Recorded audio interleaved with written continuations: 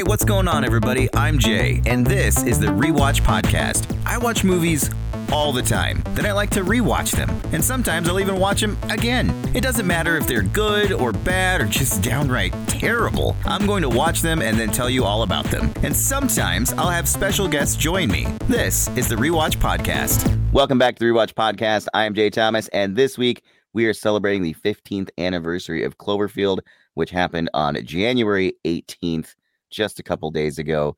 And I can't even believe it's been 15 years. I think I was probably most excited about this movie with my good friend Kurt, who has joined me once again from our just recently the Krampus episode. Kurt, welcome back. Yo, thanks, man. How's it going? Not too bad. Now, before we get to CLOVERFIELD, I did want to say, as of today, the Scream 6 trailer dropped. And I got to say, I was not a huge fan of the last movie. I like some things. I've tried to force feed it down my throat, and it just hasn't happened. But I liked this trailer a lot. They're really stepping things up, aren't they? It seems a lot more heightened and actually looks like they're doing something different, which is nice. Yeah, for once, it's not just, oh, it's a person underneath a mask. It's like a serious threat underneath that mask, it seems like. Yeah, like there's even a moment where Ghostface, like, point blank shoots someone with a shotgun in the face. Yeah, what the hell was that all about? Blood goes all over in a convenience store, and I was like, damn. It made me actually look forward to the movie. It should be fun. Yeah, like maybe a change of venue is good. I mean, it didn't really work for Jason Takes Manhattan, but most of that movie takes place on a boat, so it's a little misleading. Have you seen Jason Takes Manhattan? Of course I have. It's terrible. It's the worst. He's on a boat the whole movie. I know it. I mean, at least he decapitates somebody with a punch, though. I mean, that scene is maybe the best in the whole series. Definitely a Mortal Kombat style uppercut. It was great. But yeah, Scream 6, I'm excited for. So clearly there's going to be a podcast for it. But I was surprised because the internet was like crazy about the last movie. My Twitter has just been crazy with like, oh, I can't wait for the Scream 6 trailer. I'm like, really? Because like the last one, I know people really liked it, but I thought it was just kind of mediocre. Yeah. But then I watched it. I've actually watched it twice. And I'm like, wow, I'm excited for this movie. I mean, it's got Jenna Ortega, who's the biggest thing going right now. And she doesn't look like she's 11 like she did in the last movie.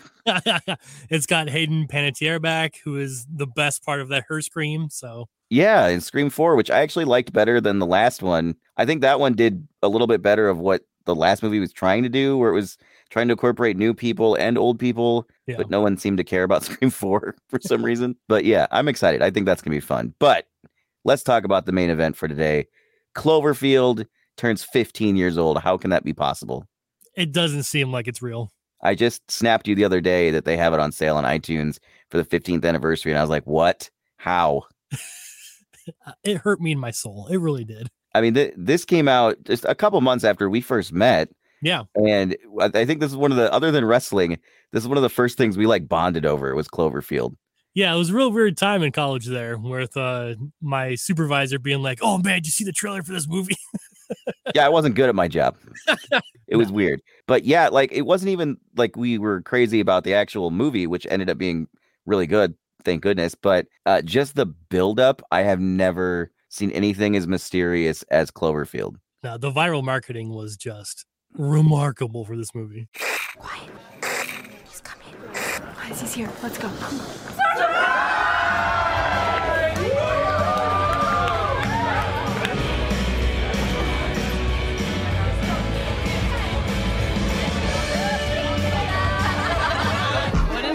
It's for Rob. Say something to him before he leaves. Rob's awesome.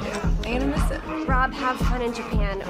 You owe me $11. How are you gonna survive without Rob? He's like your main dude. Yeah, no. Hey, how am I gonna survive without you?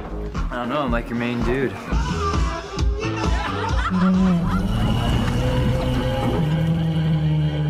was that noise? He sounded like an animal. Yeah, just relax. Everything.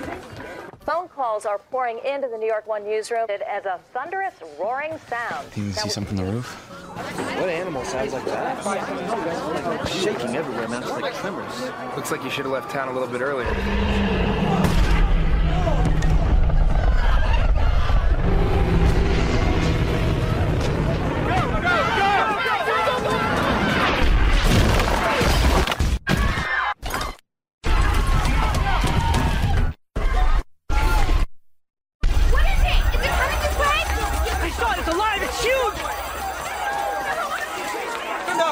Anybody see Jason? Anybody see Jason?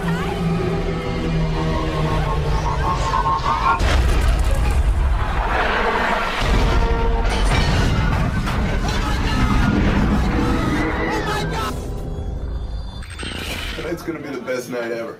The trailer shows almost nothing. Like, you get a party atmosphere, and then there's like an explosion. You don't know what's going on. All of a sudden, the Statue of Liberty's head comes flying through the streets. People are screaming, going nuts. And that's it. They didn't tell you a title. They just gave you a date. And then, like, there's the characters all had MySpace pages that all ended on the date. Yep. The date of the movie. Like, the viral marketing on this thing I had never seen before. There was 1808.com, which was the photos where you could like flip them over if you clicked and drug them and like shook them around. So they flip over and you get messages. Took you to the Slusho website. Oh, just insane. Yeah. Slusho, which is a J.J. Abrams thing, came from Alias originally. Mm-hmm. It's also used in Lost. Speaking of Lost, the Dharma Initiative logo flashes in the very beginning of this movie. Yep. So I don't know if you want to take that as this takes place in the same universe, but I'm going to say it does. Sure, why not?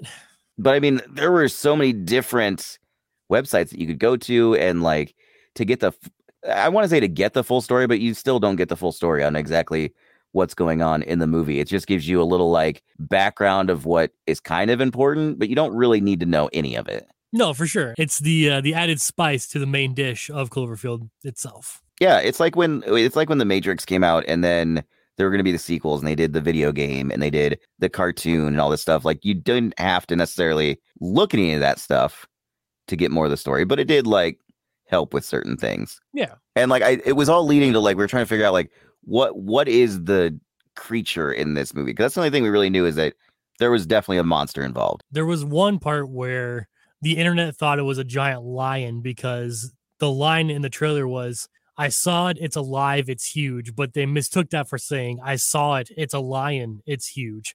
I saw it, it's alive, it's huge! It definitely sounds like they say that. Yeah. In fact, that's a reference that we still make every once in a while.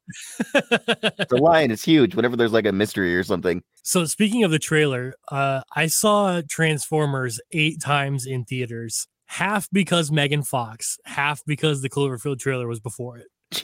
Christ. I'm sorry. How many times again? 8. Transformers? Yeah, the first one. I left the theater the first time thinking, what the is wrong with my life? I saw it every time I saw it was with Andy too, so it was even better. Yeah, you two were nuts for that movie. I mean, it's the best of the series until Bumblebee came out, but like, God, it was so bad. But that was the first time they showed anything was on the Transformers trailer. Good God. I mean, everything was downhill after this trailer if you went and saw it with Transformers. Well, I mean, there was the part where Megan Fox was looking underneath the hood, which was pretty nice, but that's the only thing I can think of right now. You're right. And I've forgotten everything else that I was going to say. But with a movie like this, like the scary thing is that you actually go to it and then it's not as good and it doesn't really live up. But then as the movie goes on, like you start in this party, you meet everybody that they're saying farewell to Rob, who's going for a job in, was it Japan? Yep. Yeah. And that's like where a lot of like the viral marketing comes in, and you learn a little bit about like the company he's going to, which again, total filler stuff you don't necessarily need to know, but it's like, oh, why are we learning about his job? What is all this about? So we're at this party and we meet everybody. And one of the things I liked is like I recognized a lot of people because a lot of the actors that are in this did a lot of TV around that time. Yeah. I mean, I know I had recognized Mike Vogel, who plays Rob's brother. Rob looked familiar, but I literally had never seen him in anything beforehand. No, same. Theo Rossi, who eventually would go on to be in Sons of Anarchy. I'd seen him in a few things here and there. And then you had Lizzie Kaplan, who I'd seen her in a few things here and there too. She's just like a friend of a friend that's there, which sucks what ends up happening with her. And then of course, yeah, TJ Miller, who's the narrator of the movie, who's, videotaping this whole thing. And he really wasn't, that famous at that point either. No. And then like this craziness happens right before though, Rob's girlfriend or ex-girlfriend shows up, Beth, and she has a date, and then Rob's like, well, I'm gonna go cry for the rest of this party. Relatable. Yeah. And then all of a sudden all the power goes out. There's like an explosion. They go up to the roof. boom, a bigger explosion, and then it's just chaos for the next like 75 minutes. Dude, that movie does not stop being so awesome. No, once it starts, it just goes full speed ahead. And the best part is like we were saying with the marketing, you never really got a full, real, grandiose shot of the monster. Mm. And even when by the time the credits roll, you still never get like a full frame shot of exactly what this thing is. No, there's a couple, little sneak peeks, obviously, like when they're you get some good ones, but like but nothing huge. You don't see the scale of it really. You don't see all of its limbs all at once. You don't really see its face all that well. It's just good stuff. No. Basically, I mean, if you've never seen Cloverfield, it's essentially a Godzilla just from the street level, from literally the point of view of the people, and it never gets like those big old shots where it's like attacking the city. Like you just see glimpses of destruction and bits and pieces of this creature throughout the whole thing. Like you see something in between two buildings, like after the Statue of Liberty's head comes flying. Yep. I still can never tell exactly what that is. I think it's like its back legs, maybe. Tail, I don't know. Tail, yeah, it's very confusing. And then there's a scene where they're on the bridge where some of the group gets separated and Rob's brother gets killed by by Cloverfield's giant tail coming down and destroying the bridge. Yep. I think it's a tail. But it's like this weird kind of sea creature, insect looking thing that you just see bits and pieces throughout the whole thing. And I love that it's so like, it really does stick to that rule of like, no, we're on the ground. We're only going to see what somebody might be able to get through a video camera while chaos is happening. Like one of the craziest, most innovative ideas that really hasn't been done again that I can think of. If this movie wouldn't have happened and wouldn't have been successful, I don't know that we would have got Godzilla in like 2014 or whatever year that was. Sure. Because it kind of followed a similar thing of like, no, we're never going to quite get a great shot of the monster. We're not going to get the full clear thing of what's going on, even though by the second time you watch that Godzilla movie, you really want to see more of Godzilla. But with this, like, I think it's almost better that it's kind of in shadows or behind smoke or, getting missiles shot at it by the army. Like that army scene where they go around a corner and then there's tanks shooting and they turn around and boom, there's the monster. Like one, that is super startling. And again, you only get a little bit of it. It's marvelous for sure. Cloverfield was like the street they were on. It was just a mystery, like place setting name. And then they just never changed it. Good for them. Which I thought was hilarious. It's like Phil Collins' song Sussudio was only supposed to be a temp word. Yeah, right. It makes no sense in the story whatsoever to call this Cloverfield. It has nothing to do with anything. But then also there's little creatures that are on Cloverfield, like these little parasites that are also terrifying. They look like little cricket monsters. Yeah, and then there's the scene like in the subway where they're all in the subway tunnels. Then you like just hear crawling around. And it's pitch black. There's some things very horrible. That's around the time where, unfortunately, one of the only people we know, Lizzie Kaplan, gets bit at that point. And like she just slowly, progressively gets more sick as the movie goes on. Would you call that sick, or did she like deteriorate from the inside? Maybe deteriorate. Yeah, that might be a better way to say it. Nasty. Until she eventually just flat out explodes. Just pops like a balloon. Just boop. And like the worst part about like this for everybody involved that follows Rob is he's literally just going to save Beth, who went to her apartment. Yeah. Like he's just like going to save this girl who he's no longer with. Everyone follows with him like dum-dums. We got you. We got your back, Rob. We'll go help. Like, no, let's just go out of the city and survive. When they do, Beth is impaled in her father's apartment, I believe, which is just brutal. And what I love about that scene is like, one, they encounter more of these little parasites, which again, from just a POV of a camera lens, it's terrifying. And it really reminded me of a video game, that scene, because like it's all like tipped over, kind of like it's slanted, and they go to the apartment because it's like falling over, and out of the window you can see the monster as clear as we've ever seen at that point, right, going through like the buildings and getting attacked and fighting back. And again, we don't really know anything about it. In fact, by the time the movie ends, you don't know anything really about the creature. No. Just that it's causing insane amounts of chaos in New York City. Then Lizzie Kaplan gets taken away by the army. You see her behind a sheet and she just blows up like a gusher. It's disgusting. It is terrible. It is an awful, awful thing. Shortly after, they eventually get on a helicopter. And this is like really at the end of the movie. I mean, it's just this movie moves so fast. I watched it like maybe a month ago, and I forgot how quickly this movie just like we said before, once it starts, it just goes. Sure. And they get up in the air and you see the Cloverfield monster roaming around again, and it just a bunch of bombs get dropped and there's just smoke, and then the nice jump scare, and you know it's coming. Yep. You know it's about to happen, but then it jumps out of the smoke and hits the helicopter. And what I love is like when it's going down, there is a brief shot of King Kong from 1933 in the window of the helicopter. No kidding. Yeah, it's as it's going, King Kong on the Empire State Building. That's awesome. In one frame. Dude, that helicopter crash gave me such anxiety. Oh my God, I bet. Yeah. And it's just, I think I saw a trivia thing on this movie that like there were about 100 cases of people getting sick in the theater from all the fast motion of the of the found footage. I believe it. Dude, so the helicopter's going down and like you can see the ground coming at you. Yeah. Oh. Yeah, that's no good. I hate it. Yeah, I would not like a VR version of that. Would be terrifying. Dude.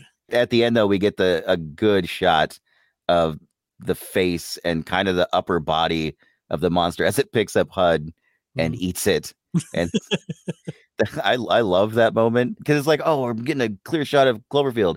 Not really. You're still not getting the full thing. But like if you piece everything together, you kind of see that it's this weird insecty creature from the ocean type of situation. Yeah. And then you find out like, years later or even afterwards, like, oh, this is a baby. Yeah. This is our plan for just a baby that is scared and doesn't know where it's at. And they said that was the mindset they always had when they made it. And they thought of like what happens when a baby elephant gets scared, it starts like thrashing into everything. Sure. And that was their mindset when they created the creature as far as why it's doing what it's doing. Because, we don't learn anything. And then Beth and Rob are together in, I believe, like a tunnel in Central Park, hiding out. And then you hear sirens of probably nukes coming. Hammer down protocol. They're going to blow the entire place to smithereens. And then that's all we get to really see. Then they do a flashback clip of Beth and Rob on a Ferris wheel on like their perfect day together or something. Coney Island. And there's a hidden object in the background where something's falling from the sky into the ocean, and that's essentially the only origin you have of the monster. But you don't even know that's the origin. Like you see it or you don't. Yeah, and literally I watched that clip over and over again, and for some reason I couldn't see it. So I don't know if my eyes have just become super as I've gotten older. Or like, where is it? I know it's right here, unless the clip I was watching online was like zoomed in. I don't know, but I didn't see that part, and I was really annoyed because I wanted to. Because recently Matt Reeves has been talking about it again, who directed the movie, about they're trying to do a direct sequel. They never have. And that's the weird thing about the franchise too, is like they sort of took it in a Twilight Zone direction where they have 10 Cloverfield Lane and the Cloverfield Paradox, which are related by the name only. No, Paradox is really... Paradox directly somewhat involves the Cloverfield monster, where you see like a giant big version of it at the very end. But like, yeah, they're movies that are in the same universe kind of, but not really. Paradox tries to combine everything, but I actually personally I think 10 Cloverfield Lane is a better movie, but I don't think I've ever gotten as into the idea of a movie than I have with Cloverfield. No, like it was just so you had to I wanted to know everything about it. It's a special case of like catching the imagination beyond just, hey, I want to watch this movie. Yeah, plus it was like J.J. Abrams produced. I mean, that was basically his name on everything. And at the time, like, that dude was at the height of his powers. Oh, like, sure. He had Lost firing on all cylinders. Alias had just gotten over.